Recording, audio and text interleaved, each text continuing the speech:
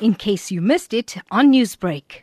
I started writing songs when I was still in high school, around 15, and I would perform at assemblies and even performed at my valedictory assembly at the end of my matric year. And then I've been writing consistently since then. I've posted my songs on SoundCloud. It's only been this year that I've got some recognition after I did a song with Ollie Mulder. After I watched the movie 8 Mile, that was Eminem's famous movie. I think all of my friends at school, we used to quote the movie and we would greet each other the way they greeted each other in the movie. That's when I decided this is what I wanted to do. How would you describe your music?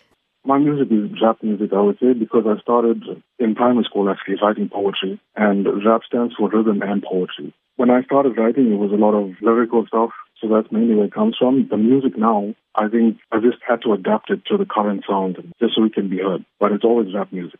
Which artists are you inspired by? Eminem, obviously, like I said, after that movie, and I really like the Notorious B.I.G. and Drake. I like people that use their lyrics in a positive way, but they're still vulnerable and clever. Who is your target audience? Trying to focus on people that are into rap music, but not the hip-hop per se, like the party music. It's more people that appreciate lyrics, so like mid-20s. To me, that's my target audience. But I think anybody that appreciates rap will appreciate my music.